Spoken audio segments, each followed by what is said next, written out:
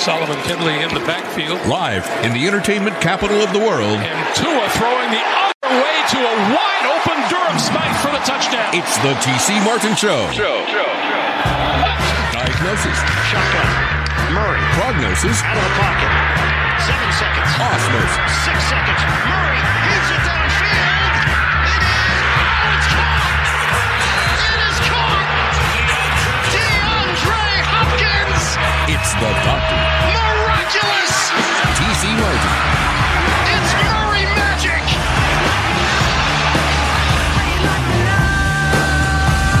The doctor is now in. You got that right. Thunderous Thursday edition. Glad to have you with us here. Guest-driven show today as we line them up and knock them down today. TJ Rives is going to join us from Tampa Bay, talking about the latest with the Buccaneers, and, of course, breaking news coming out of Tampa Bay. There, Jay Kornegay, our man, on the scene at the Westgate, Las Vegas at the Superbook. He will join us later on this hour. Speaking of that, of course, we will be out there tomorrow, our Friday home, each and every Friday and other special occasions at the Superbook of Las Vegas. So come on out, see the show live tomorrow. Best bets, we are getting ready, doing the handicapping, ready to get busy this weekend with the NFL playoffs. We talk more NFL playoffs, the divisional round coming at you Saturday and Sunday. 2 on Saturday, 2 on Sunday. Going to be a fantastic weekend for that. So get ready as we start handicapping the games today and on tomorrow's show as well, too. Speaking of handicapping, Andy Iskoe is going to join us today from The Logical Approach. Longtime Vegas legend, Andy Iskoe. Love having him on. So he's going to join us today and, again, diagnose some winners. B-Sal checks in with us today. Brian Salmon over at News 3. I think he is, his arm and his forearm and wrist are still hurting. If you happen to see B-Sal cranking the horn at T-Mobile Arena the other night for the Vegas Golden Knights. That's right. B-Sal got in a little appearance wearing a Golden Knights jersey. So that's pretty cool. So we'll talk to B-Sal about that today. So yeah, a lot of guests coming your way today. And again, predominantly a lot of football talk. So make sure that you hang tight for that here today. All right. But we do start with the breaking news coming out of not only Tampa Bay, but Baltimore and Miami as well. The Tampa Bay Buccaneers fire offensive coordinator Byron Leftwich today. And this is some news because Byron Leftwich, as we have been told, that was a pretty good confidant of Tom Brady. Byron Leftwich, 4 seasons as the offensive coordinator with the Tampa Bay Buccaneers, gets fired. He was also their play caller on the offense as well, too. But hey, heads are going to roll anytime that you feel that you've underperformed. And that's the case there in Tampa Bay as the Buccaneers offense really struggled. And we saw that at the forefront happen on Monday night as the Tampa Bay Buccaneers were eliminated from further playoff contention as they lose. And so Byron Leftwich, potentially the fall guy. Todd Bowles not only decided to get rid of Leftwich, but a total of 9 assistant coaches altogether. 6 were fired. 3 were retired, or I guess, decided, hey, okay, we'll go out on this end here. So we'll dive into that with TJ Rives here in a couple moments. Baltimore also fires their offensive coordinator, Greg Roman. 4 seasons at the helm there, just like Leftwich in Baltimore. And Greg Roman, obviously, there's a disconnect there. Many people think that, okay, is there a disconnect with John Harbaugh, also with Lamar Jackson? But you got to remember, Lamar Jackson probably had his best year as a pro in Greg Roman's very first year there in Baltimore, because in 2019, they were the number ranked offense in football. The run game has been number 1 since 2019, but the offense declined steadily each and every year. This past year, they ranked 19th, only scoring 21 points per game. So you've got that there in Baltimore. So John Harbaugh, very open, adamant, saying, hey, we are going to cast a very wide net here, and we are going to find ourselves the best offensive coordinator that we possibly can here to fill this role. So we will have to see what happens there. All right. And you also have the Miami Dolphins making some coaching changes as well, too, as Mike McDaniel got rid of a coordinator. So a lot of things happening there in the Miami Dolphins front. So as the Dolphins announced 2 coaching changes to Mike McDaniel's staff here, as the Dolphins announced today that they're parted ways with defensive coordinator Josh Boyer. So also safeties coach and outside linebackers coach Ty McKenzie and Steve Gregory also relieved of their duties as well, too. So a lot happening on the forefront there in the NFL. Of course, plenty to talk about, too, with the divisional playoff games. We'll get into that today, too. All right, but for more on this situation with Byron Leftwich and what is going on in Tampa Bay, let's talk to our good friend TJ Rives. We last talked to him on Monday as he was there at Raymond James Stadium and was hoping for a better result. But what happened, as we know, the Dallas Cowboys rolled over the Tampa Bay Buccaneers, and now the firings happening there. And, you know, we've gone through this before. When there are changes, we bring it to you live on the spot. TJ Rives joins us now, the Buccaneers sideline reporter. TJ, what's going on, brother?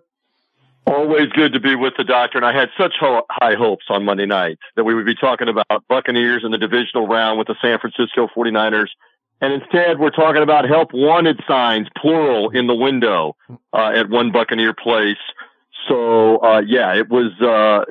it was not pretty Monday, and you expected there could be a change or two, but they've cleaned house, as you just said to the audience. They cleaned house on the offensive side of the ball, and it's an important point, TC, that when Todd Bowles got the job late February, when this whole situation unfolded with Tom Brady unretiring and then Bruce Arians electing to step aside, retire, go into the front office, and Todd Bowles being named as the coach. All of that kind of happened together. There was no opportunity for him to pick different staff members.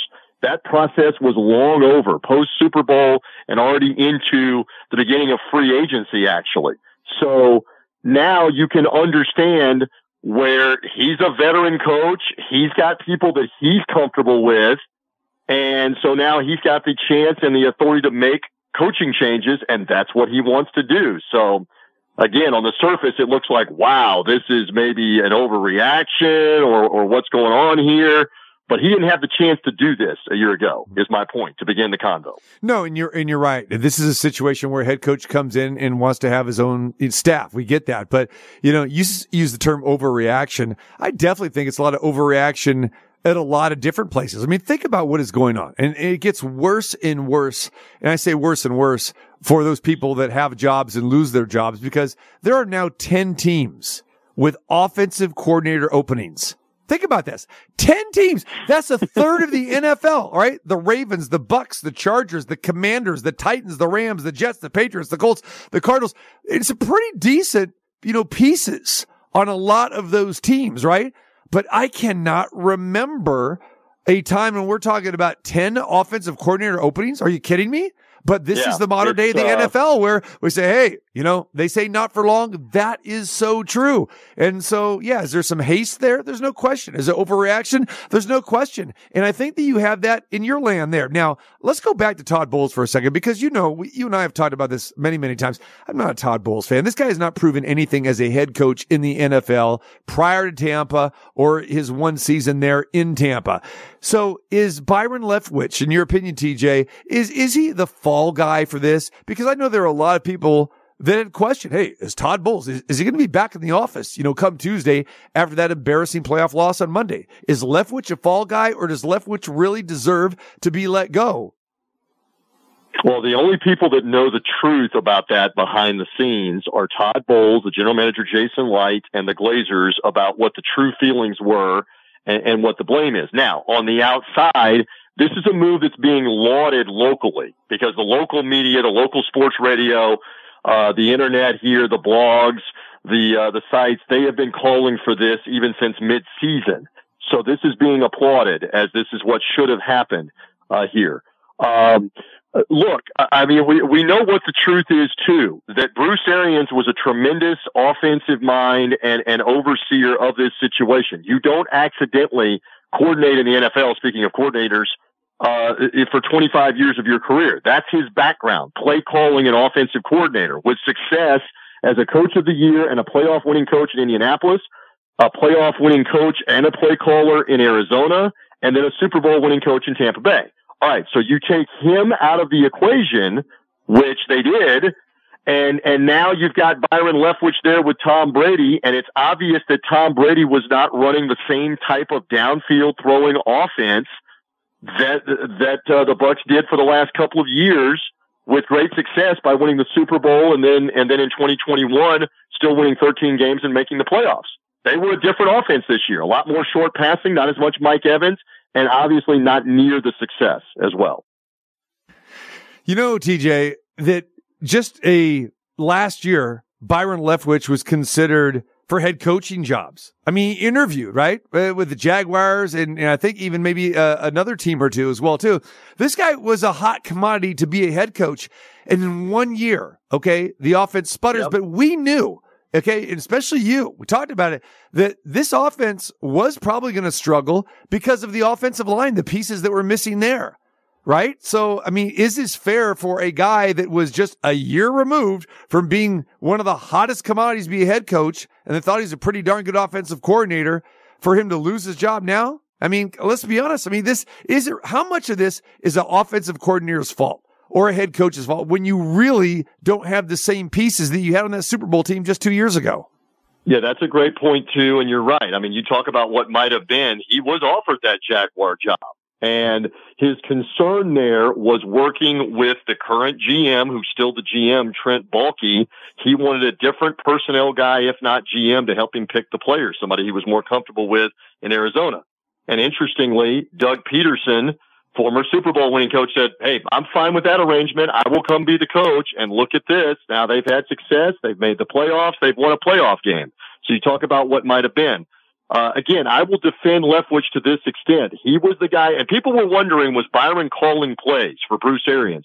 Absolutely. Byron Leftwich was calling plays most of the time, if not the vast majority of the time. Only occasionally he might get overruled by Bruce Arians in a game on, no, we're not calling that on fourth down, or let's do this instead.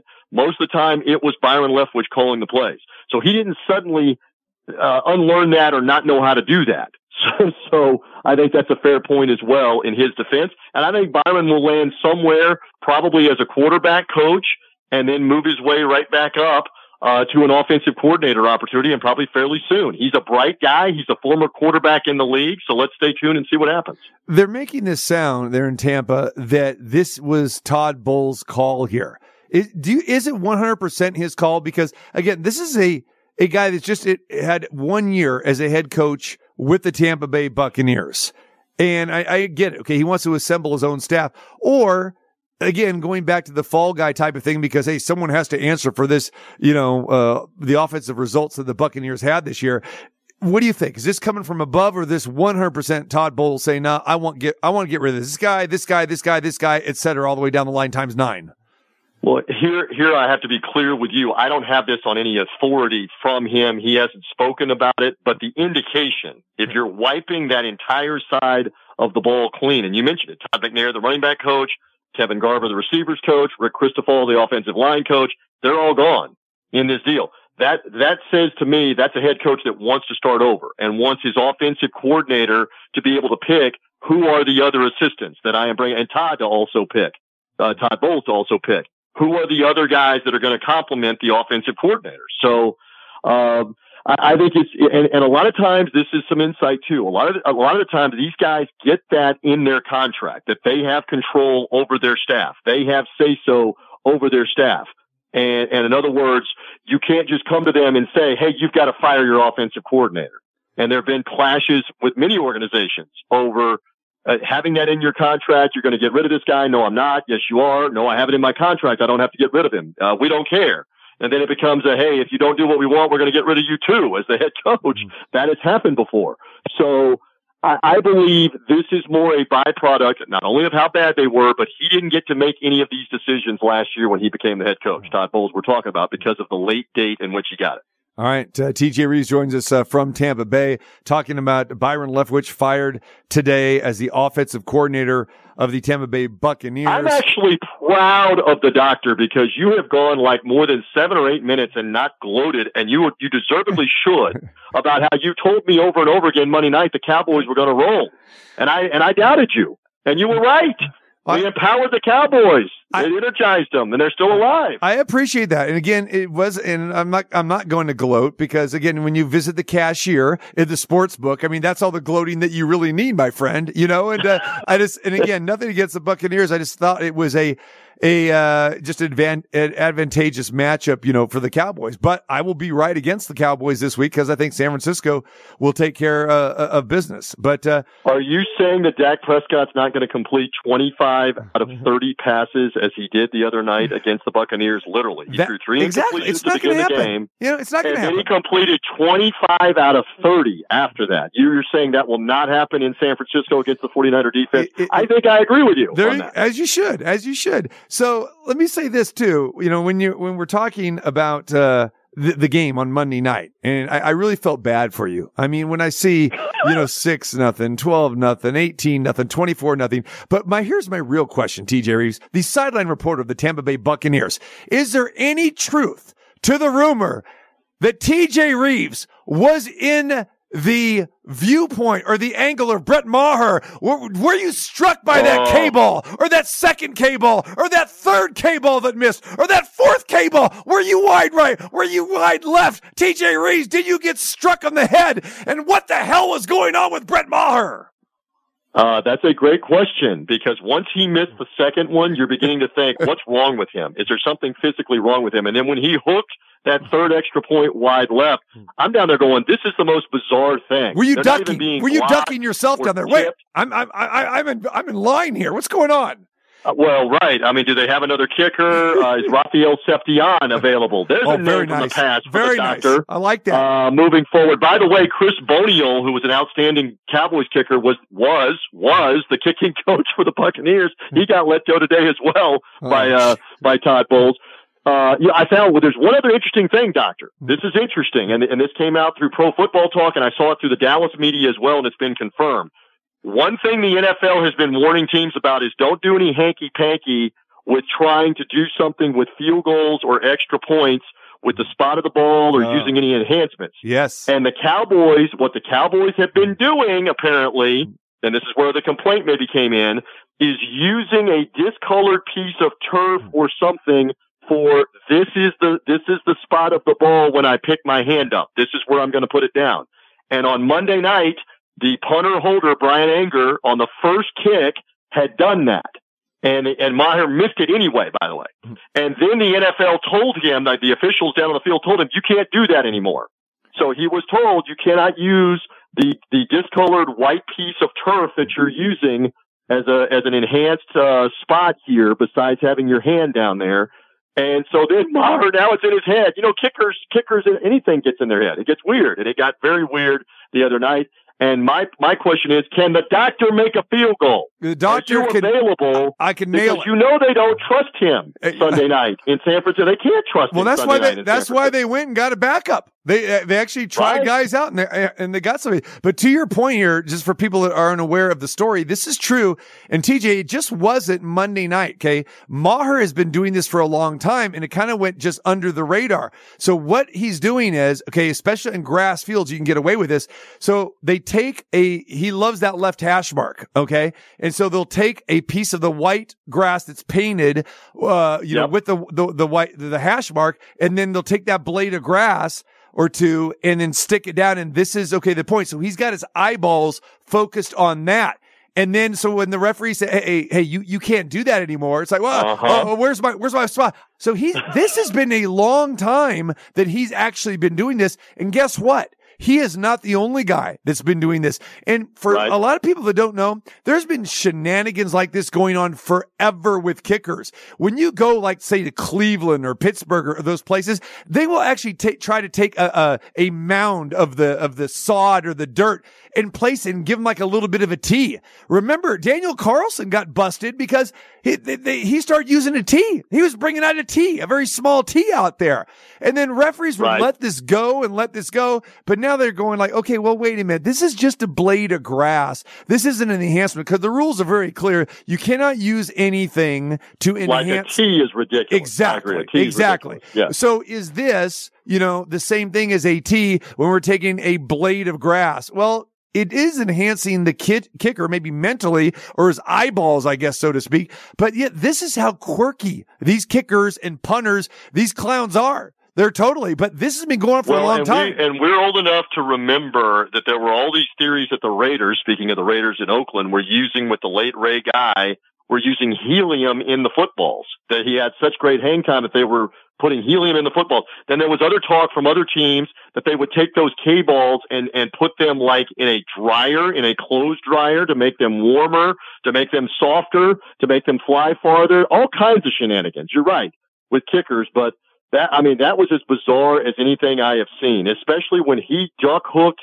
the third one and hit the upright off the right hash. I'm like, this guy's toast. And then how crazy is it that the final nail in the coffin touchdown is because they had no confidence in him kicking a field goal and went for it on 4th and 5 in field goal range, and Dak Prescott throws a touchdown anyway to CeeDee Lamb. But that will definitely be a factor. I believe both kickers will probably be active on Sunday, as crazy as that is. Or nuts. Maybe Maher is inactive on Sunday. How crazy would that be? So you talked about the firings. Okay, you got 9 assistant coaches that got let go, including, is this true, TJ Rives? Your girl, Lori Locust, she got the assistant D-line coach. Todd Bowles fired a woman? How come I don't hear women's rights groups going nuts here? I mean, if we hear that a African-American male gets fired, we're going crazy here. But I think the only woman, one of the few women that are assistant coaches in the NFL, gets fired for what did she do? What'd she do? Well, again, she's been here for 4 years. She put out a very gracious post on social media a little while ago as well, acknowledging this and thanking Bruce Arians and thanking the Buccaneers and even thanking Todd Bowles for the opportunity to coach for 4 years. That's class on her part. I like her a lot, but obviously they're making changes. Again, they fired Todd McNair as the running backs coach. And, again, Kevin Garver has had multiple times where Chris Godwin and Mike Evans have gone to the Pro Bowl as the receivers coach. He's out. So Boniol has been the kicker, and Ryan Succop's made practically every field goal the last 3 years for the Buccaneers, and he's out as the kicking coach. So it's across the board. I understand your point about Lori Locust. But it's part of coaching. You are hired to be fired. There's no doubt. Yeah. All right. Real quick here. So let's talk about Tom Brady, the performance that he had. We saw, him yelling at linemen again, whoever he was yelling at. Give us some details about that. And then the feeling about Tom Brady now.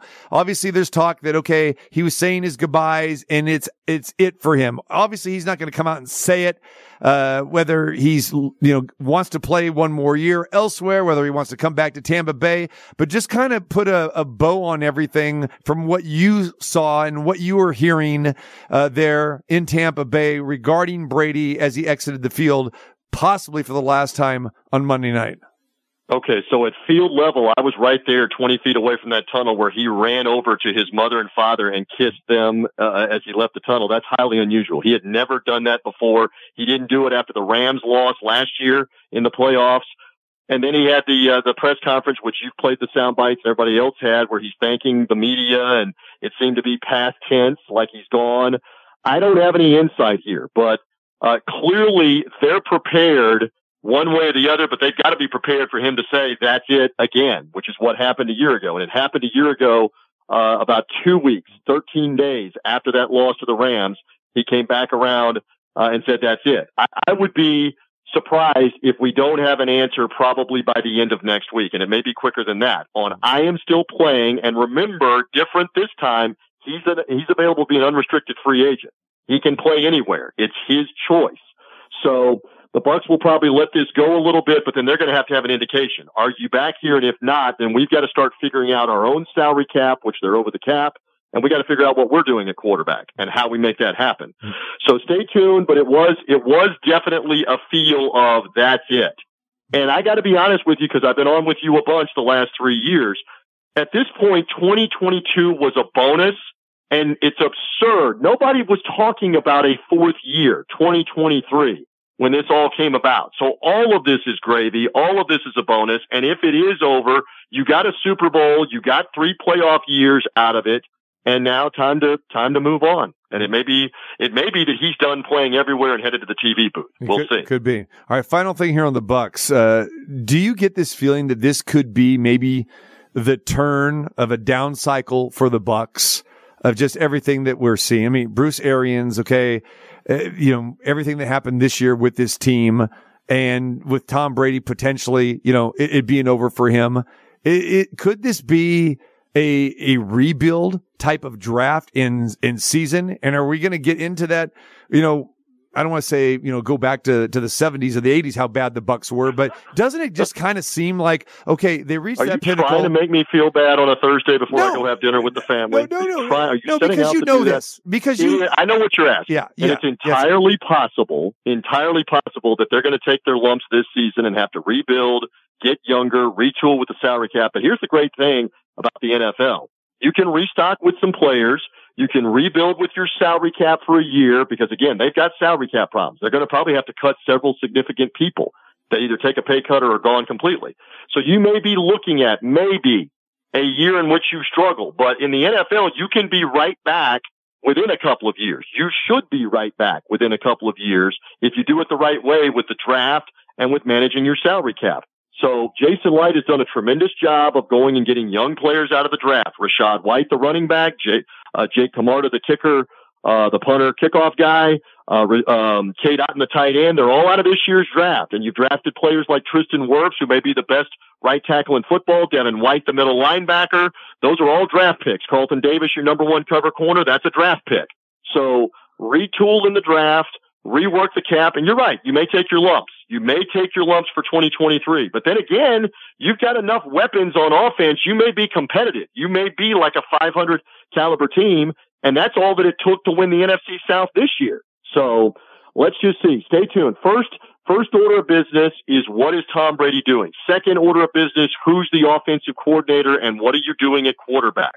Because all of that's kind of in tandem. That's intertwined.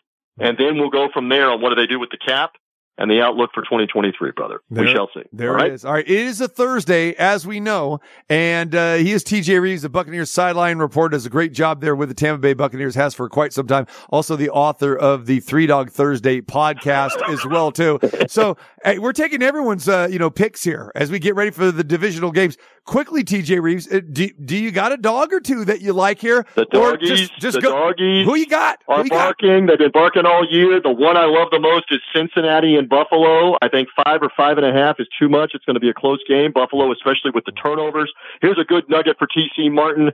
There were 7 teams this year that turned the ball over at least 24 times. 6 of them did not make the playoffs. Buffalo is the only one. They had 27 turnovers coming into last week in the regular season and made the playoffs, and they turned it over, 3 more times in the game last week. I think Cincinnati keeps it close and has a chance to win. I love them for Three Dog Thursday purposes. And the Giants would be the only other one. I am not backing Jacksonville as an underdog in Kansas City, much less the Cowboys. I think the 49ers roll on Sunday. So those would be my 2 for Three Dog Thursday. For college basketball on Three Dog Thursday, how about Arizona State against UCLA tonight? At home, big time Pac-12 game. Arizona State getting 5 or 5.5 at home. Give me them outright, Doctor, for Three Dog Thursday. You like that? I'm here to serve the audience on the galactically famous TC Martin Show as I depart. It's a good thing that we're not doing a Three Dog Thursday, or I'm not doing a Three Dog Thursday with you for football, because TJ, the dogs are going to be silent this weekend. I don't know what the quietest dog, I don't know what the quietest dog in the world is, but it's all about the favorites this week, my friend. It's all about that. I can't make a case for any dog. You have no belief in the Giants to hang in with the Eagles or the Bengals with the Bills. Not at all with the Bengals, but the Giants could hang around. Divisional opponent though, the Eagles I think are the most vulnerable of the favorites. Again, the way they close the season. But no, I think, as long as they get the O-line back in town, intact, Jalen Hurts is okay. No, I look for the Eagles to take care of business. It's kind of a big number. But remember this, TJ Rives. I'll leave you with this because I know you're getting ready to wine and dine with the family. Yep. Very disturbing that we're losing all of these offensive coordinators as we started the show with Byron Leftwich gone again, Greg Roman and all these offensive coordinators. Remember the gospel. The gospel is this, that you've got to have coordinators and you have to be able to coordinate. You do something new. Now, where'd you get the mushroom shirt? I'm trying to impress you. You know that. I know it. Yeah. Now, where'd you get the mushroom shirt? I got to know. Well, the secret is you got to coordinate. Uh-huh. Most people don't coordinate. So you got to coordinate. Yes. See, when you saw me, you saw the mushroom shirt. Mushroom shirt. Bang, mushroom shirt. But see, you can't stop with the mushroom shirt. You gotta go on. I'd have stopped that shirt. No, you got to keep going. Okay. Now, let me show you something. Look at that. Oh, you got on a mushroom belt. Gerard, did you know your pops had a mushroom belt on? Yes. But you don't stop there, see? No, you got to keep going. What you got, mushroom ring? Yes, good idea. Look what I got. Gerard, did you know on the inside was special mushrooms? Yes!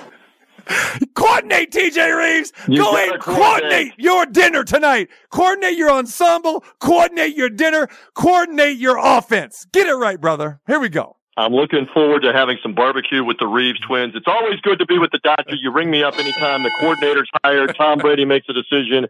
I'm here for you, and we will get the doctor back on 3 Dog Thursday coming up on the pod. Oh, hoop time, TJ Rives. Hoop time, baby. I can hardly wait. Hardly wait. It's ready to rock and roll, brother. Good luck with your Sun Devils tonight, too. We'll keep an eye on them. We'll see what happens. Always good to be on in the desert. Behave yourself, doctor. Numchuck, make sure you behave. See you later. TJ Rives, Tampa Bay. There you go. All right, we come back. We're going to the Westgate, Jay Kornegay, and we start talking about the line movements. Where's the money coming in at? Because we're just days away from the NFL divisional round. We got 4 big playoff games. Hey, this is Tyson Fury, a.k.a. the Gypsy King. And I'm here today ripping it up with T.C. Martin. Yes. Oh, yeah, we got concert tickets to give away. Ringo Starr, as you heard, will be coming to the Venetian. All right, May 24th, 26th, 27th. We got that. And then before that, we've got Kornegay. That's what I'm talking about. At the Westgate, the International Theater. Love it. Saw George Clinton last week. Fantastic. And our good friends at the Westgate bringing Cool in the Gang. Robert Cool Bell, my guy. And that's coming February 10th and 11th. Get your tickets at Ticketmaster or go to the Westgate and check it all out. And a guy who's shaking it up, who had this on his playlist back in the day at Colorado, the one and only Jay Kornegay. What's going on, my man? I'm not lying. Yeah. Tell me I'm not lying. A couple of those. Yeah. Oh, yeah. I remember Slow Dancing to Always and Forever, too. Ooh, love that. There you go. Love that. There you go, man. See, and I'm giving you all props, Jay, because, I mean, you're like me. You're an old school guy. I'm giving you all the props. I think you're responsible for bringing these great old school groups to the Westgate. I'm giving you the credit. Take it. Oh yeah. You and your bell-bottom pants, your bell-bottom pants, and your open collared shirt back in the day, and the leisure suit. You remember that, Jay? The leisure suit. Oh yeah, absolutely. That you know what the best thing about those? They didn't wrinkle.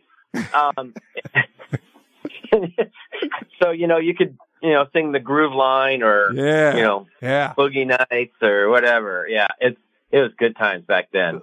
But. It's funny, I lived in Cheyenne, Wyoming during the disco thing, right? And what, cowboy disco? Is that what you're talking? There was cowboy discos? It was so funny because they loved disco up there. Really? It was so funny. And then I moved after my sophomore year in high school. I moved to Upper Michigan, and they totally hated disco, right? And in fact, in some circles, my nickname up there was Disco.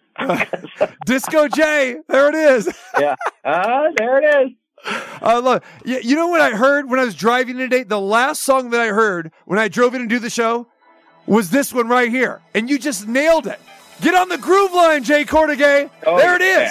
I was jamming. I had this thing. I was at a stoplight today. I was popping and locking. This lady looked at me like I had 3 heads. I go, it's the groove line, baby. And it's funny how you bring that up today. Amazing. Nice. There it is. It's a good one, man. Is there a like an XM radio like funky channel? Well, yes, Jay, there are. And actually, I'm going to give you two of them. One is actually my station. It's not on Sirius XM, but if you go to iTunes or Live 365, you can go listen to The Beat. Okay, I want you to go listen to The Beat. That's my station that I created 3 years ago. It's The Beat. So, 70s, 80s, 90s. Okay. Go check that out. Live 365, or it's everywhere now, iTunes or wherever. And then on Sirius XM, my go-to is The Groove. That's XM channel 50. So check it out. 50? Yeah, channel 50. Yeah. Now, and Numchuck he turned on The Beat right now, and this is what we got on right there, Jay. This is not the Beatles version, as you well know. Earth, Wind, and Fire playing right now on The Beat. Look at this. Are we talking sports today? Do we even need to talk sports? There you go. That's my Numchuck DJ over there. We can't live on sports alone. This is true. Sports and music, baby. Oh, and we throw in some food there, right? Sports, music, and food. Call it a day. Call it a week. Call it a month. Sure. Call it a year. There we go. It's a lifetime. Yeah, I'd be satisfied with that.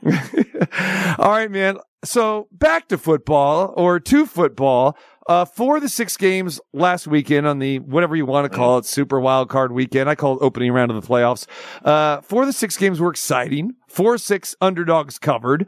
2 of the dogs win outright. But it's kind of strange, Jay, because all of the favorites jumped out to early leads. If you remember, San Francisco, boom, they jumped out 10-0. As we saw the Chargers 27-0, Buffalo 17-0. Vikings scored first. It really didn't matter though, 7-0. Cincinnati 10-0. Dallas 24-0. I mean, I know that there was some wild in-game wagering going on with those games, but talk a little bit about the favorites jumping out to these early leads. Well, someone was asking me about, in-game wagering and how that pans out. And I said, well, of course it does vary. If a team like, let's just say, the Bills, the Bills are a very trusted public team. If they were to fall behind, people would bet on them, on in-game throughout. All right. Now, a team like, let's just say, most of the public were on the Jaguars last week, but they don't have as much faith in the Jaguars as they do the Bills or teams like the Bills, like Chiefs or somebody else like that. But the Jaguars, even though they were a fan favorite pregame, when they fell behind early against the Chargers, they were betting them in the early going when they were behind. But then they kind of lost faith. It's like, okay, once they got to like 20, okay, they just stopped betting them. Okay. But as the game progressed and we all saw what happened, it started snowballing again all the way to the end. So, you can probably figure this out, TC, but we took a pounding on that game because not only were all the pregame bets on the Jaguars, but all the in-game wagering was also on the Jaguars. Yeah, crazy. And we know one better. And it wasn't your property, but so one in-game guy put a crazy bet together, and I'm sure you heard about this, Jay, where he wagered $1.4 million, okay, on the Chargers on the live money line at minus 12,500. You do the math there. His 1.4 million, he was betting to win, I want to say measly, but for 1.4 million to win a measly 11,200 as he bet the Chargers when it was 27-0. Loser. Unbelievable. Yeah. Someone asked me if I would have accepted that wager. Yes. That's $11,000 wager to us. Okay. Right. Now, someone also asked me, it's like, well, do you think he had an account? Of course he had an account somewhere. The operator that took it, he must have been a VIP, had it all set up because no one carries 1.4 million in their pockets. Right. And it's something that, I would say that he would not do on a regular basis, but I'm going to say that he was a regular high end player that took a shot at something like that. Now, let's just say it was flip flop, I say, Now, I probably wouldn't have taken that wager. Okay. Now we're risking 1.4 million. Right. All right. We only get 11,000, it's a benefit of 11,000, but it's a risk of 1.4. That's not in the stomachs of the guys that I have to answer to.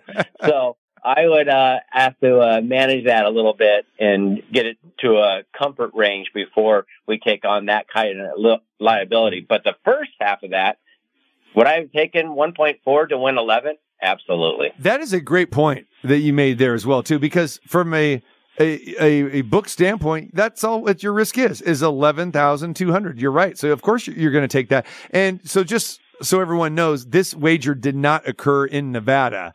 And again, so it didn't happen here. And it's one of those offshoot properties, as I like to say, sports books. But anyway, yeah, that happened. And no truth to the rumor that it was Mattress Mac. It was not Mattress Mac.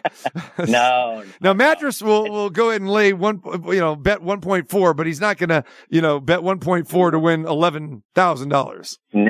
We know. No. He'll bet 1.4 to win 11 million, but right. Yeah. But not to win 11,000. Yeah, it certainly did not happen in Nevada.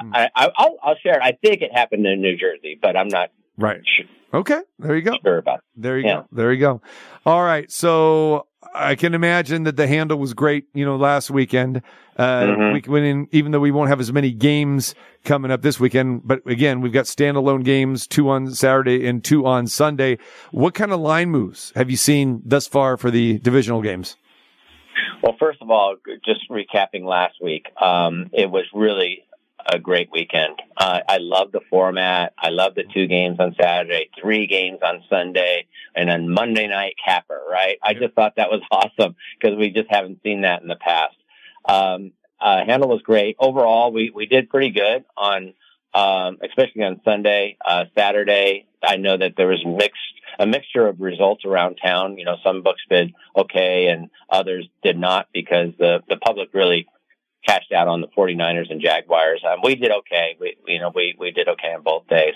But looking forward, we got the Chiefs right now at 8.5 at 53. The only sharp action I've seen on this particular game was the Sharps bet over 52. And now you see the market pretty much at 53. The Chiefs line at 8.5 has pretty much been stale and static there since we opened up. I did notice that there's a couple of 9s here and there, but majority of the market's at 8.5. Philadelphia, we opened 7, took some money on the Eagles very, very early. And, next thing you know, the next few days, the whole market's been at 7.5, even though I just saw 8 pop up here just a little while ago. Again, the total, we took some money there on the over, again, over 47. It is currently 48. And then the other 2, very interesting, on Sunday. And you got the Bengals at the Bills. And we had some sharp play on the Bengals at 5.5 and 5. But we also had some pretty respected play on the Bills at those numbers. And we stand at 5.5. So the Sharps were split on this game. We thought the Sharps were going to take the Bills because they always seem to bet against offensive line injuries. There you go. Now, they won't do that for defensive injuries, but those Sharps certainly like to play against those offensive line injuries, and the Bengals have plenty of those. So, split there. We opened 5.5 now on the Bills. Total opened 49.5 down to 48.5.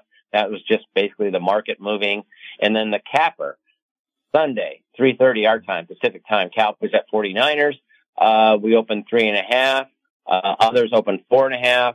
And it's been pretty much all 3.5 until earlier today when we started seeing 4s pop up. Now the market is a pretty solid 4 on the 49ers with a total of 46. Right. It's funny. You talk about the Chiefs at 8.5 against the Jaguars, and you say, well, it's kind of stale. Is there something to be said here for maybe making a perfect line where, that line really seems to be where it should be, but I can't, I know there are people that probably can't even make a case. Well, I'd like to play Jacksonville. 8.5's kind of juicy, but it's Kansas City off the bye. We know what Andy Reid's like and this and that. And then it's like Kansas City. Well, that's about right. I don't know if I want to lay it.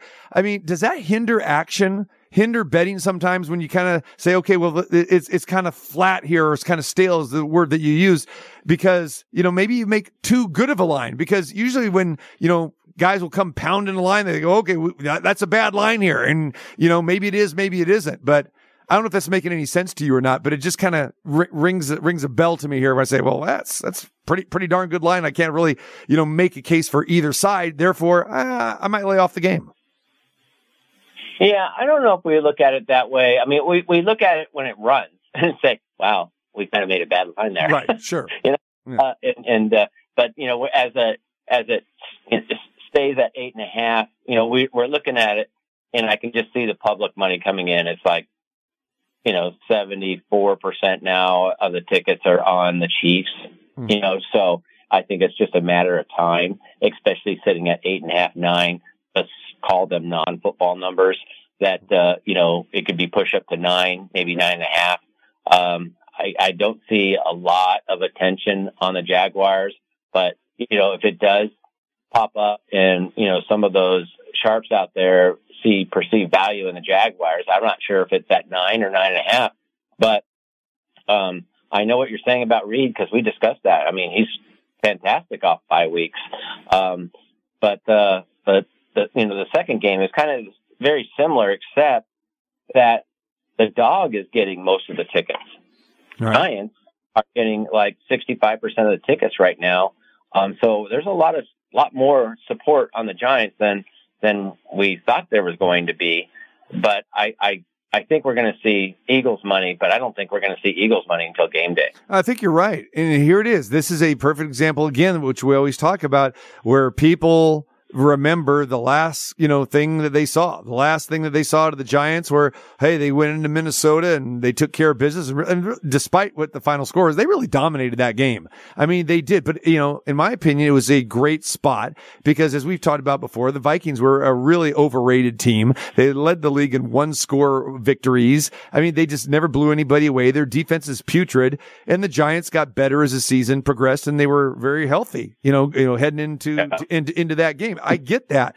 And then Philadelphia, well, we remember the 2 of the last 3 games, were losses, and they had losses to Dallas and New Orleans. They didn't look particularly good. And of course, then they closed, the season with their subs against the Giants subs. So I think a lot of people are thinking, okay, Philadelphia could be that team. Like, I hate to bring this up, but remember the Broncos way back in the day when they got upset by the Jaguars, and everybody thought, oh, wow, Broncos off the bye, they're ready to go to the Super Bowl, and the Jaguars got them. And I think people are kind of thinking, well, yeah, the Giants are live here. But if you go back and look at the entire body of work and remember what Philadelphia did to the Giants, where they won by 26 or whatever that was. I mean, this could, I'm not going to say it's going to be that, but the Eagles, if they get back to where they were 3-4 weeks ago, the Eagles win this game by double digits. Yeah, it's, thanks for bringing up that game. I'm sorry. That was the only thing. I always sticks in my brain. And of course, I'm talking to Jay, Mr. Bronco here, but there's not another one that I could think of like that. Now, if you give me another one, I'll erase that. Okay. We'll go back and edit that out and insert game B to make Jay happy. Yeah. Okay. Yeah. I'll send you a Mark Brunell poster here soon. Okay. Number 8 in your scorecard. There you go. That was back when I worked at the Imperial Palace, and we used to run the special. If you made I don't know, it's like a $25 future wager on any future of the major sports, you could get a pennant, right? Yeah. And so, after the Jaguars beat the Broncos, I came into my office the very next day, and all the Jaguar pennants were all plastered around my office. By my loving crew here. Yeah. It was pretty funny. I was like, that was just brutal, because I remember I'm just Romanowski just running, 50 miles an hour, just running right by Mark Brunell. But, they got onto a roll, and they, I think they went to the Patriots, after that and gave them everything. I mean, that was a Patriots won, but it wasn't an easy road for the Patriots, running over that Jacksonville team because they just got hot and they played well. And, you never know when one of these teams is going to do that. I agree. I think that, the Giants, I thought they're very healthy. They have, a quarterback that can run and pass. They have a decent passing game, but then they got Barkley back there. Very, balanced team. So, and I agree. I what we saw from Hurts is he's definitely not 100%. I don't know if he's 70% or 90%, but he's definitely not 100%. And some of the reports that came in after that game against the Giants, the last game, a lot of players saying that he was wincing. Mm-hmm. He's saying, yeah, I'm not 100%. So, that, is obviously a huge factor in that game. And I think it'll be very interesting to see, what Hurts looks like after another week off. Now, Jay, did you use the term wincing? You can't, Philadelphia Eagle fans do not want to hear wincing. They're thinking of Carson wincing right there. They don't want that, Jay. Sorry. Eagles, yeah, they can boo me, I guess. Yeah, there you go. Oh, there they are. There it is. Kornegay said it. That guy over there. Yeah, that guy over there with the Elway jersey. He's the one who did it. There it is. So here's the thing about the Dogs, though. I mean, we know the Dogs have been covering a lot, and we go back to last year where we had two number 4 seeds. I think a lot of people forget that. The Bengals and the Rams met in the Super Bowl, and they were number 4 seeds here. So of any of the Dogs this week, now, me personally, I can't see any of these Dogs, maybe winning, okay, but I can't see any of these Dogs going to the Super Bowl. I think it's totally different. I mean, the Rams, I thought, hey, they're a live 4 seed. Bengals, the way Joe Burrow was playing, they were a live 4 seed last year. I don't know about you, but I can't make a case for any of these Dogs. Well, I can. I made a case for the Bengals before they lost 2 more offensive linemen. That's my point. Exactly. Right. I don't think they could do it because I thought, in the early going of that last Monday night game against I guess it was the last Monday night game against the Bills when Hamlin went down and we had to endure and root for that young man to save his life, and luckily they were able to do that. But I'm going to tell you that 5 weeks ago, 5 weeks left into the season or so, I thought the Cowboys had the pedigree to be a contender, even though the Eagles were looking like that they were going to win the division.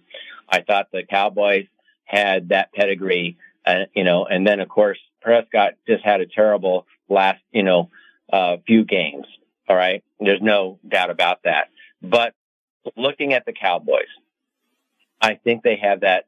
They're the team that's healthy now. All right. They have the pedigree. If they can get some decent play from Dak, I think they can run the ball. I think they got a pretty good defense. I think they have a pretty good defensive pass rush that could, put some pressure on Purdy. So if I was to make a case for an underdog going to the Super Bowl, it would have been the Bengals and the Cowboys, but right now it's probably just the Cowboys. All right. He is Jay Kornegay. We can hardly wait, Jay. It's going to be a great, exciting weekend. Get over to the Superbook and watch the games in style Saturday, Sunday.